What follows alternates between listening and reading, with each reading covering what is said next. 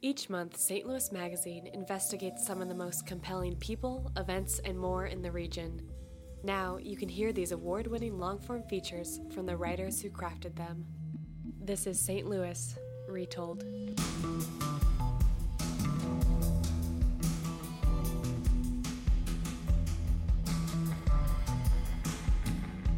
In this episode, staff writer Jeanette Cooperman reads her piece, Too Much Money, which was included in the August 2017 issue of St. Louis Magazine. It tells the story of the largest heist in the history of St. Louis, which started out as a slick caper and fell into comedy.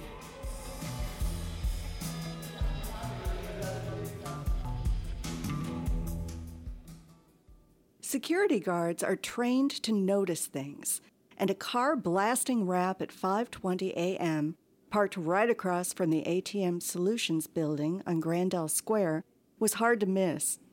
Still, it was more annoying than ominous. Michael Smith reached for his building keys, bullets for his Smith & Wesson in his other fist. As he walked toward the door, he heard a scuffle of feet, moving fast. When he turned, two men in black masks were running straight at him. Smith hurled his bullets and keys at their faces and ran, if he could just make it around the building to the shadows. They reached him first, shoulder-checked him into the concrete building, and struck him across the cheek with the butt of a dull silver handgun. When he opened his eyes, there were 4 men, not 2, all armed, the shortest waving an AR-15 assault rifle. It wasn't hard to pick out the leader. He didn't cuss or use slang the way the others did. He had a sense of self-assurance, and he wanted the vault opened. "It's on a timer. You need 2 people to enter different codes," Smith said. "Bullshit," one of the men yelled, and they started arguing. "No, we can wait," the leader said. At 5:50 a.m., the second guard, Alan Narr, came in the door and saw Smith, hands crossed in front of him and tied with duct tape. Narr, a nice guy, just months from retirement, slowly punched in his code. The vault door swung open, and there was too much money. Bundles of mainly $20 bills, bagged in clear plastic, stacked high on carts, 50 or 60 bags full. Way more money than they could squeeze into their Grand Prix getaway car. They just had its windows tinted, too. Now they'd have to steal one of the armored vans. "Load the money," they told Narr, "and start the ignition." "Be cool, old man," the leader added, "and you won't be hurt." He slid behind the wheel and revved the motor. Tried to back out, banged into the doorframe. Tried again and ran into a pushcart. Pulled forward a third time and zoomed out, whacking the side mirror off the van, and getting away with $6.6 million. 4 masked men, the press literally called them bandits, had just committed the largest heist in the history of St. Louis.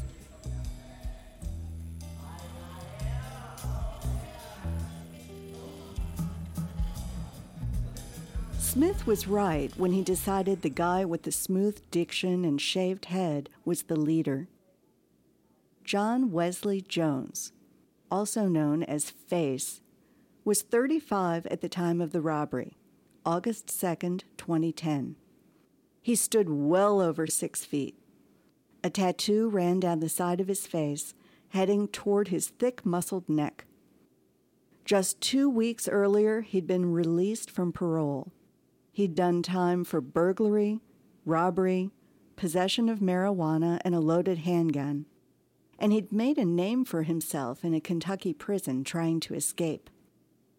Jones grew up rough and talked smooth. He was capable of violence and practiced at intimidation, but he could charm a woman into just about anything. He tended to hang out at places, a hair salon, a car detailing shop, the way other people go to a day job. Beefy and imposing, he was handy to have around. One glance in his direction, and customers weren't going to complain too loudly. But he wanted to do more than stand guard. A childhood friend would tell police that Face was always restless to steal something, always looking for a lick. He plotted this one with a 23-year-old who stayed across the street from him on Fair Avenue, Myron Pye Kimball. They talked to a woman who used to work at ATM Solutions, and she told them the routine. But just before the heist, they argued. Kimball wanted to go home and be with his girlfriend, who'd said in coy, honeyed tones that she was missing him. Jones wanted them both to stay put, waiting together like soldiers before a military op. So Kimball went AWOL, and Jones paired up with the guy with the perfect name, Rysheen Money, instead. Each man brought along a protege. For Jones, it was a 19-year-old with a sweet nickname, Lil Larry, but head tattooed on one forearm and Busta on the other to cut the sugar. He and Face were tight, Kimball says, almost father-son tight. For Money, whose nickname was Wicked, but who was a little chubby, loved music, and had a pretty benign reputation, the young'un was Aaron Johnson. That morning, the four men sped away from ATM Solutions, pumped with adrenaline, heading for a house on Page where Face's new girlfriend lived.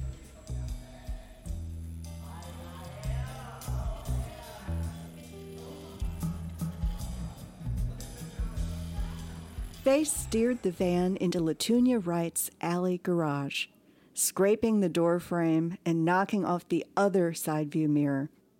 When the motor stopped, everybody jumped out, relieved and excited, and, "Wait, who's got the keys?"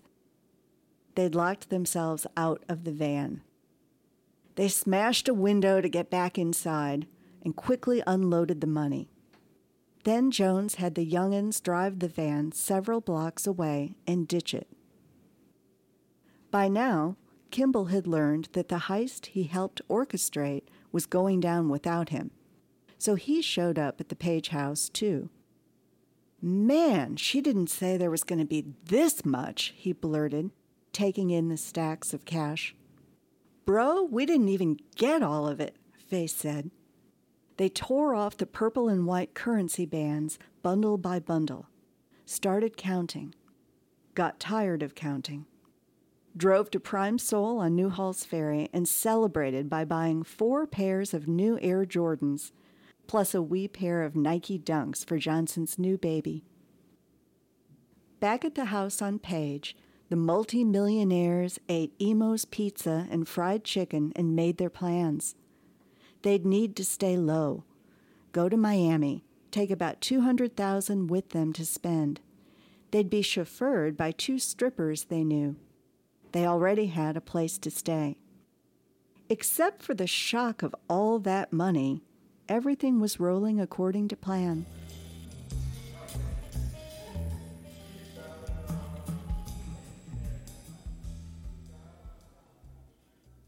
Back at the Batcave, the FBI and city police had teamed up, and they had a few good leads to follow. Around 7:15 a.m., a woman was talking to her mom on the phone when she heard a police helicopter. Just as her mother said, "There was a big robbery at ATM Solutions," a damaged ATM Solutions van came out of an alley and pulled in front of her car. A black Dodge Charger pulled out behind her, went around, slid into place behind the van. Both vehicles ran a red light at Page, and she saw the driver of the Charger motioning to the van to turn left. She called 911. What she'd seen was the young'uns on their way to ditch the armored van. It was found nearby, locked with its engine running. Fresh damage suggested it had been rammed into a small garage. Later that morning, the getaway Grand Prix was found, also locked with its engine running. At 8 the next morning, the air was already thick with heat. The temp would shoot to 102 by mid-afternoon. Dressed in jeans and bulletproof vests, Detectives Roger Murphy and William Burdell canvassed the area, looking for a black Dodge Charger. They stopped a minute to compare notes. A black Dodge Charger sped out of the alley. The detectives took off, Murphy driving, Burdell on the radio. The driver of the Charger went southbound in the northbound lanes of Vandeventer, Murphy says, then east on McPherson and ran a red light where it tees into Lindell and continued to violate every light going east. We threw the dash light up and put the siren on. The Charger was weaving, other cars skidding out of the way.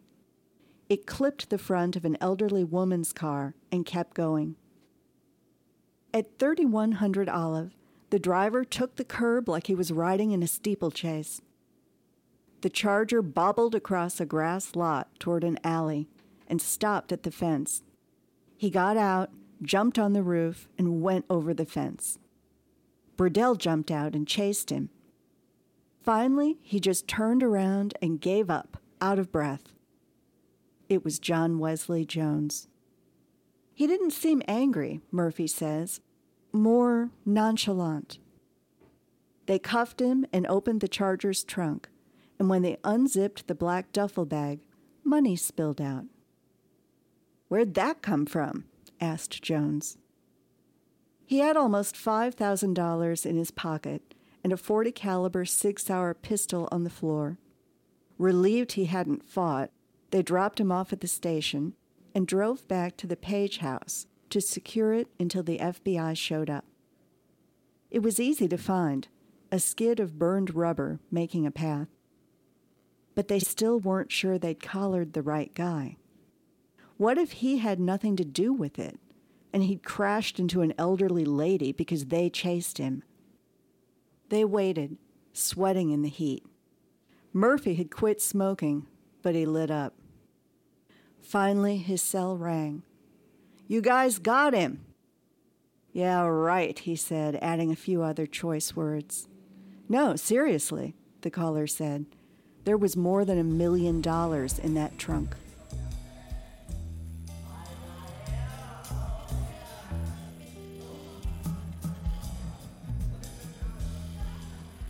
When the FBI banged on the door of the Page house, they got no response.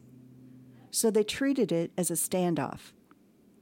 In came an armored tank with a helmeted rifleman poking out of its top hatch.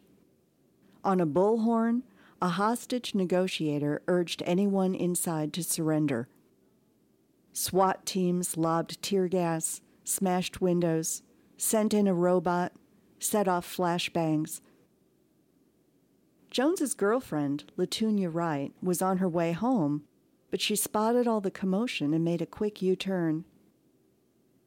Inside, dripping with sweat, agents and police gathered money bands and stamps and $250,000 they pried out from the attic insulation. But there wasn't a single clue to ID the other 3 masked men. Clutching leads like threads in a labyrinth, the investigators moved forward, step at a time. Behind the shop where the Grand Prix was found, a barbecue smoker held half-burned evidence, a black ski mask with DNA on it, 2 black T-shirts, a radio scanner. The Grand Prix traced back to Heavy Hitters, a custom car business in Hazelwood where John Wesley Jones used to hang out and his girlfriend used to work. Tips flew in, naming people who'd been flashing money or sharing it around, and not with the tipsters. On September 7th, John Wesley Jones's sorta estranged wife, Tamika Jones, told detectives that his girlfriend, Latunia, had brought her money to pay for a lawyer. Latunia said she'd only told law enforcement, quote, what they needed to hear. She and her Girl Scouts had put cash into vacuum-sealed bags and hidden it in a storage locker rented in the name of a Christian person. She was, she told Tamika, having a hard time trying to hide all the money.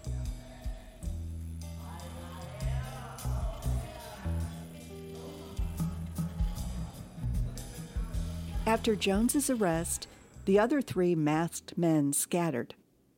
Raishin Money took some money and a stripper to Texas. Aaron Johnson stayed with women in Kansas and Arkansas, then went to Houston, staying with somebody called Big Homie. They burned through phones every 3 days or so. When Johnson bought a new one, he'd text the new number but subtract Big Homie's address. He came home for the birth of his son, then rushed back to Houston. Meanwhile, there were enough accomplices running around St. Louis to cast a reality show.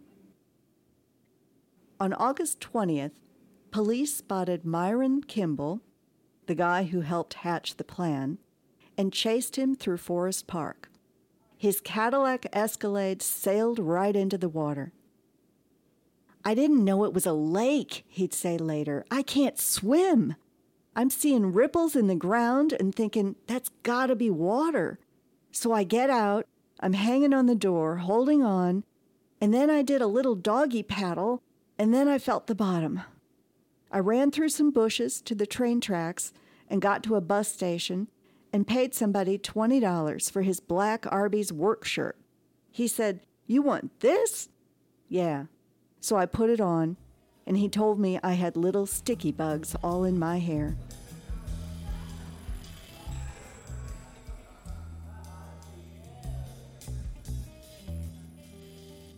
So where was the money from the largest heist in St. Louis history? A little of it was divvied up among parents, girlfriends, anybody who'd help hide it.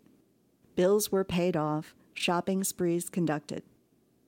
The feds had the money they'd found in the Page attic and the $1.25 million seized from Jones's Charger.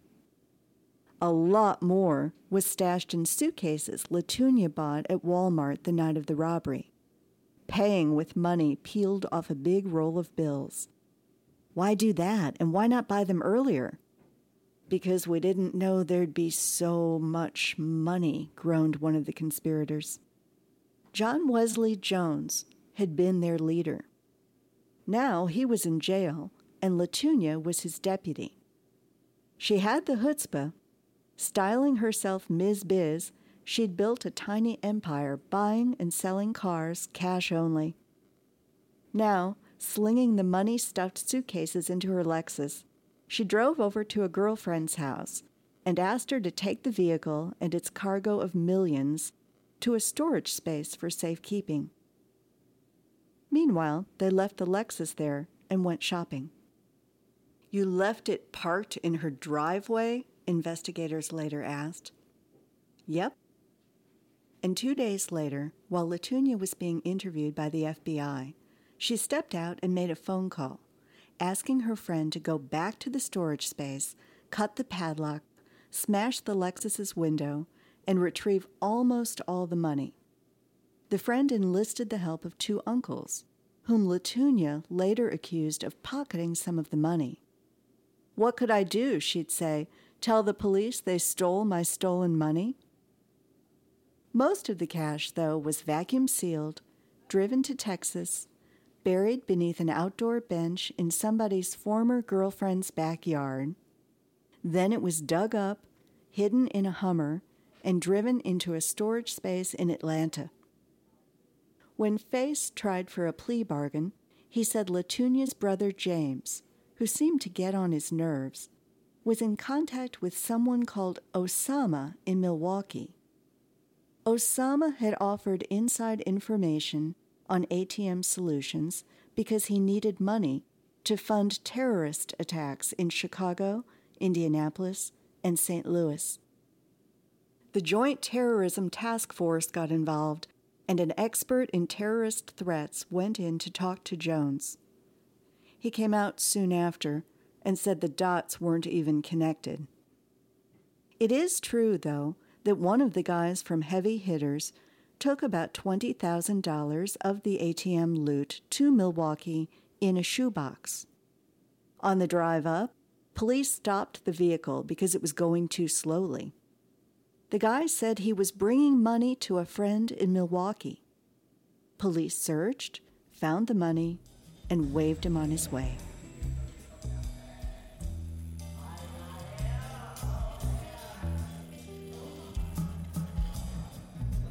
John Wesley Jones is an inventive guy.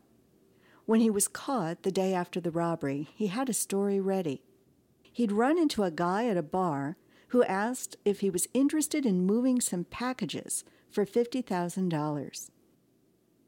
He said the only reason he agreed was that he was behind on his car and house payments, and he'd only brought a gun for his own protection because he didn't want to get robbed.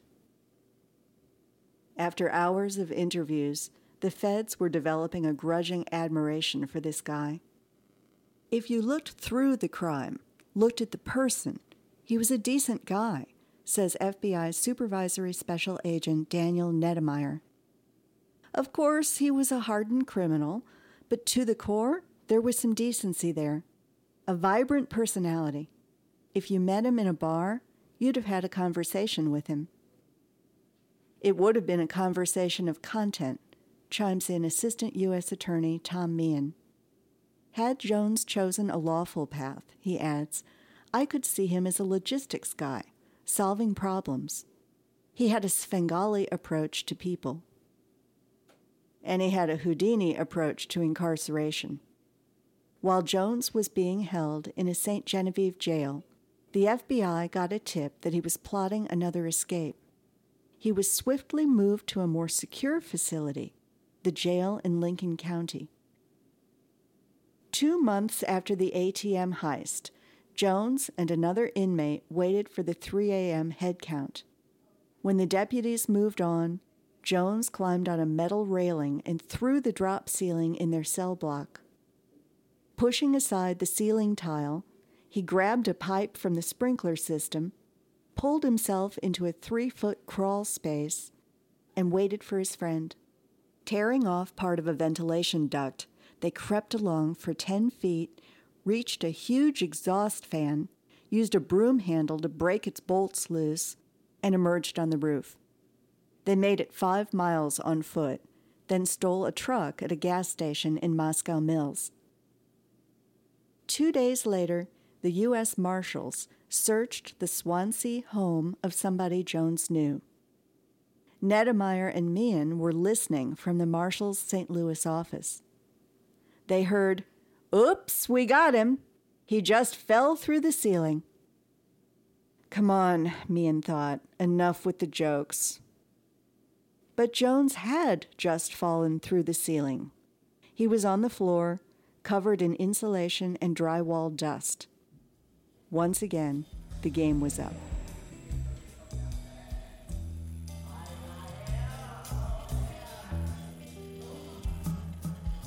Four days after Jones was recaptured, at 4 p.m. on a Sunday, 2 teenage girls, Latunia's daughter and her cousin, were pulled into a car outside their grandmother's house. Lil Larry Newman, Jones's young'un, had been paid $50,000 for the heist, and he'd begun to think he was screwed. So his pal Pye, escape artist Myron Kimball, came out of hiding to help him, and they devised a plan to kidnap the girls. "We didn't know how young they were," Kimball says now. "We spoiled them. Went to Walgreens, bought one a whole new jogging outfit and panties." She'd wet her pants with fear. "I said, 'We're not going to hurt you.'" But the FBI had no way of knowing that. The kidnappers were asking for $50,000, delivered by Latunia's brother James. When the ransom dropped to $15,000, the feds realized all they really wanted was a way to pressure James for the robbery money. "I think we could have talked him down to a Cabela's gift card," Meehan says dryly. He and Neddemeyer were downing vats of caffeine, vying for the Snickers bars and the vending machine, quick energy to keep them going all night. The kidnappers had taken the girls to a budget inn, and they kept driving back and forth between Missouri and Illinois. "Never sat in one place long enough for us to catch up with them," Neddemeyer says. Monday afternoon, the 14-year-old was released. The older girl, 16, would be exchanged for money James brought to a Schnucks parking lot in Bellefontaine Neighbors. Kimball pulled up with the girl, saw another car drive near the planned location, panicked, and raced away, driving smack into an oncoming FBI car. He took off running, burst into an apartment in Spanish Lake, and held its occupants at gunpoint for a few hours, saying, "I'm not trying to hurt you, I'm just trying to get away from somebody." Finally, 2 of the women offered to drive him someplace just to get rid of him. He had a brainstorm. "Give me your clothes." He changed, and 3 women walked out of the apartment. They drove to a gas station near North Grand. "Why are you dressed like a fairy?" yelped LaWanda Caraway, the girlfriend he'd called to pick him up. He was wearing a zip-up red and white jacket, embellished with a heart, skinny blue jeans, and black boots with fur on them. A pink hoodie was pulled up over his head. "They dressed me up," Kimball said, adding faintly, "You really don't want to know what's going on." One of the women came up to the car and demanded her boots back. "I felt really gay," Kimball admits now.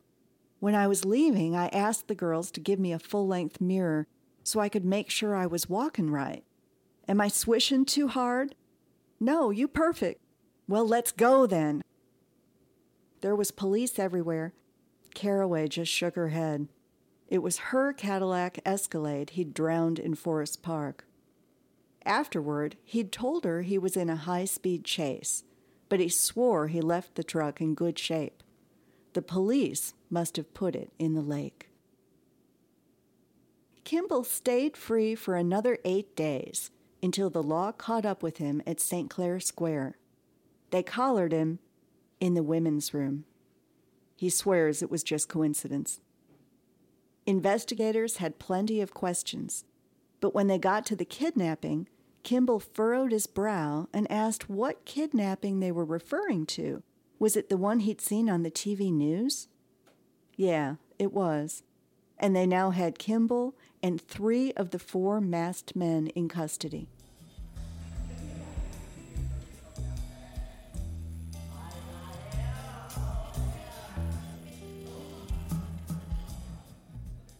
Texas authorities had picked up Raisheen money back in November, using a warrant from a June 2009 case. The charge? Alleged possession of 205 grams of cocaine and 41 pounds of marijuana, compressed into a single block swathed in plastic and dryer sheets. A guy that was arrested in Oklahoma bringing dope to St. Louis couldn't wait to tell what he knew, explains Nedemeyer. Money had bragged about the robbery. The courier remembered the street where he lived and a basketball hoop in the driveway, so the feds took him on a street view tour on Google Earth, and he ID'd the house. Money had a bit of the ATM loot on him. He was planning to invest it in marijuana, a clothing store, and a cat house in Houston. Latunia, Jones's girlfriend, pleaded guilty to conspiracy and transporting stolen property. "There's a lot I'd like to state," she told the judge, "but I'm at a loss for words." She'd been on Judge Joe Brown's TV show about 6 months before the heist, and her dream had been to snag a spot on the reality show Bad Girls Club. Now she was writing a book about the ATM case. "That's how I'm getting paid," she told a friend. "I was trying to get on a reality show. And this is reality, but damn, I can't get paid for it." Instead, she was ordered, as they all were, to repay the missing $3.6 million in ATM money, and she was sentenced to 51 months in prison. Later, at Jones's sentencing, attorney Joel Schwartz relayed his statement, saying, "It would be disingenuous for him to apologize or say he's sorry or a similar cliché, because he's not. Later, Schwartz told the press, he's probably truly sorry that he was caught. Now, only one of the masked men was still at large, and Neddemeyer remembered that the day of the robbery, when they all bought tennis shoes, Aaron Johnson bought some booties for his new baby. We thought it was nonsense. Then we found receipts for 4 pair of tennis shoes and 1 pair of booties. A year later, we realized the baby was about to turn 1. We set up surveillance at the girlfriend's house, and here comes Aaron Johnson down the street holding a gift bag. The last thing I said to him was, "Happy birthday to your son." He said, "How do you know that?" I said, "How do you think we caught you?" And he's saying, "Shit." After a 54-week manhunt, the 4th masked man was in custody. Each of the other robbers had said at some point that there was just too much money. The phrase came up so often it was a running joke for the investigators. So there they sat, listening to the interview with Johnson, waiting. And then he said it. Too much money. Later that month, law enforcement found a Hummer in a storage space in Atlanta.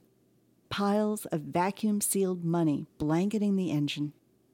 There was about $660,000 in the Hummer, also a pink Disney blanket that matched a blue one from Latunia's house. When she went to Atlanta to check on the storage locker, her car and all the money were gone. Furious, she showed up at Meehan's office with her attorney. "I was forced to take the money down to Atlanta," she insisted. Ceremoniously, Meehan presented her with a photo of all the money stacked high on the hood of the Hummer. "Wait a minute," she said. "The money wasn't stacked up on the hood. You got my money." Meehan grinned and said it nice and slow. "No, Latunia, we got our money."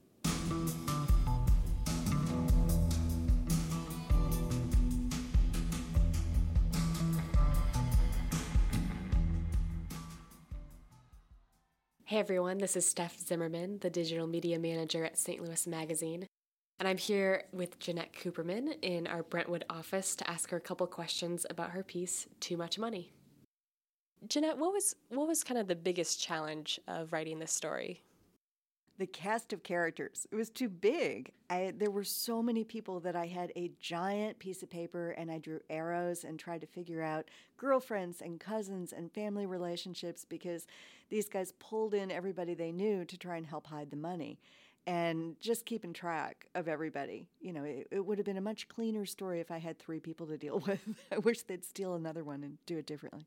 And how, when you're working, how do you actually keep track of that? Do you have Post-it notes? Do you draw graphs? What do you do? I had my big sort of genealogy map, and I would have to keep changing it. Like, oh, wait a minute, no, he knew him back when they lived on this street, and so then they knew the girlfriend, and then so I added arrows to it, and I just kept tracking, and then I kept a list of names, and then I kept a timeline to show who did what when, and then all the legal stuff that followed, like who got captured when, who escaped when, because we had escapes and we had captures and we had legal proceedings, and it was just a mess. And you had the chance to go to prison in Jefferson City for an afternoon. You went there with our staff photographer, Kevin Roberts, who took the pictures included in the feature. What was that experience like? Well, it was amusing.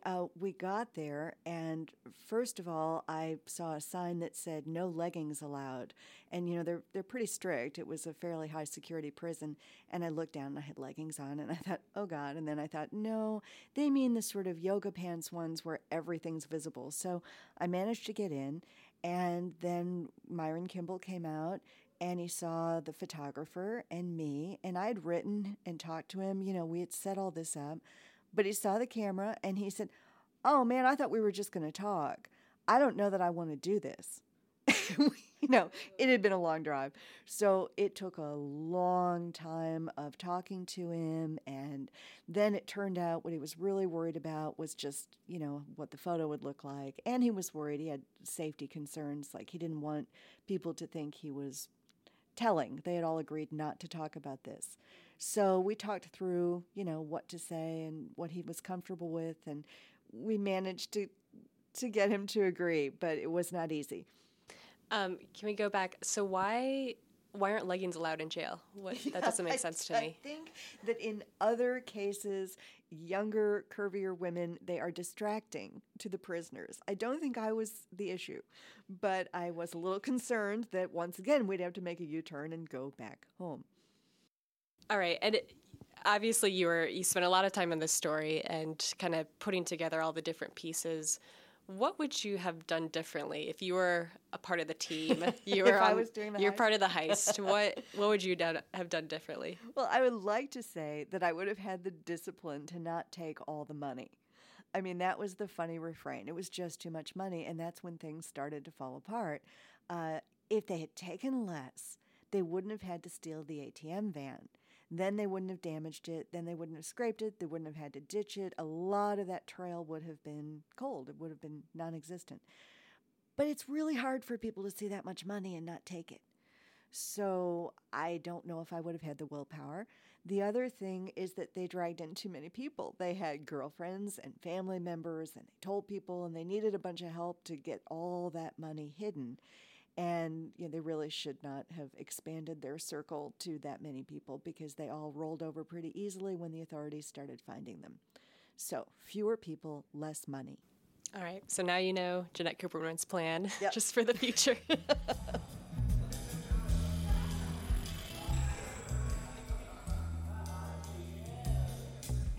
Thanks, everybody, for listening. This episode of St. Louis Retold has been brought to you by St. Louis Magazine. If you want to read Jeanette's piece, you can find it online at stlmag.com. If you don't want to stare at a screen, I encourage you to subscribe to St. Louis Magazine. And please let us know what you think about the story via Facebook, Twitter, or Instagram.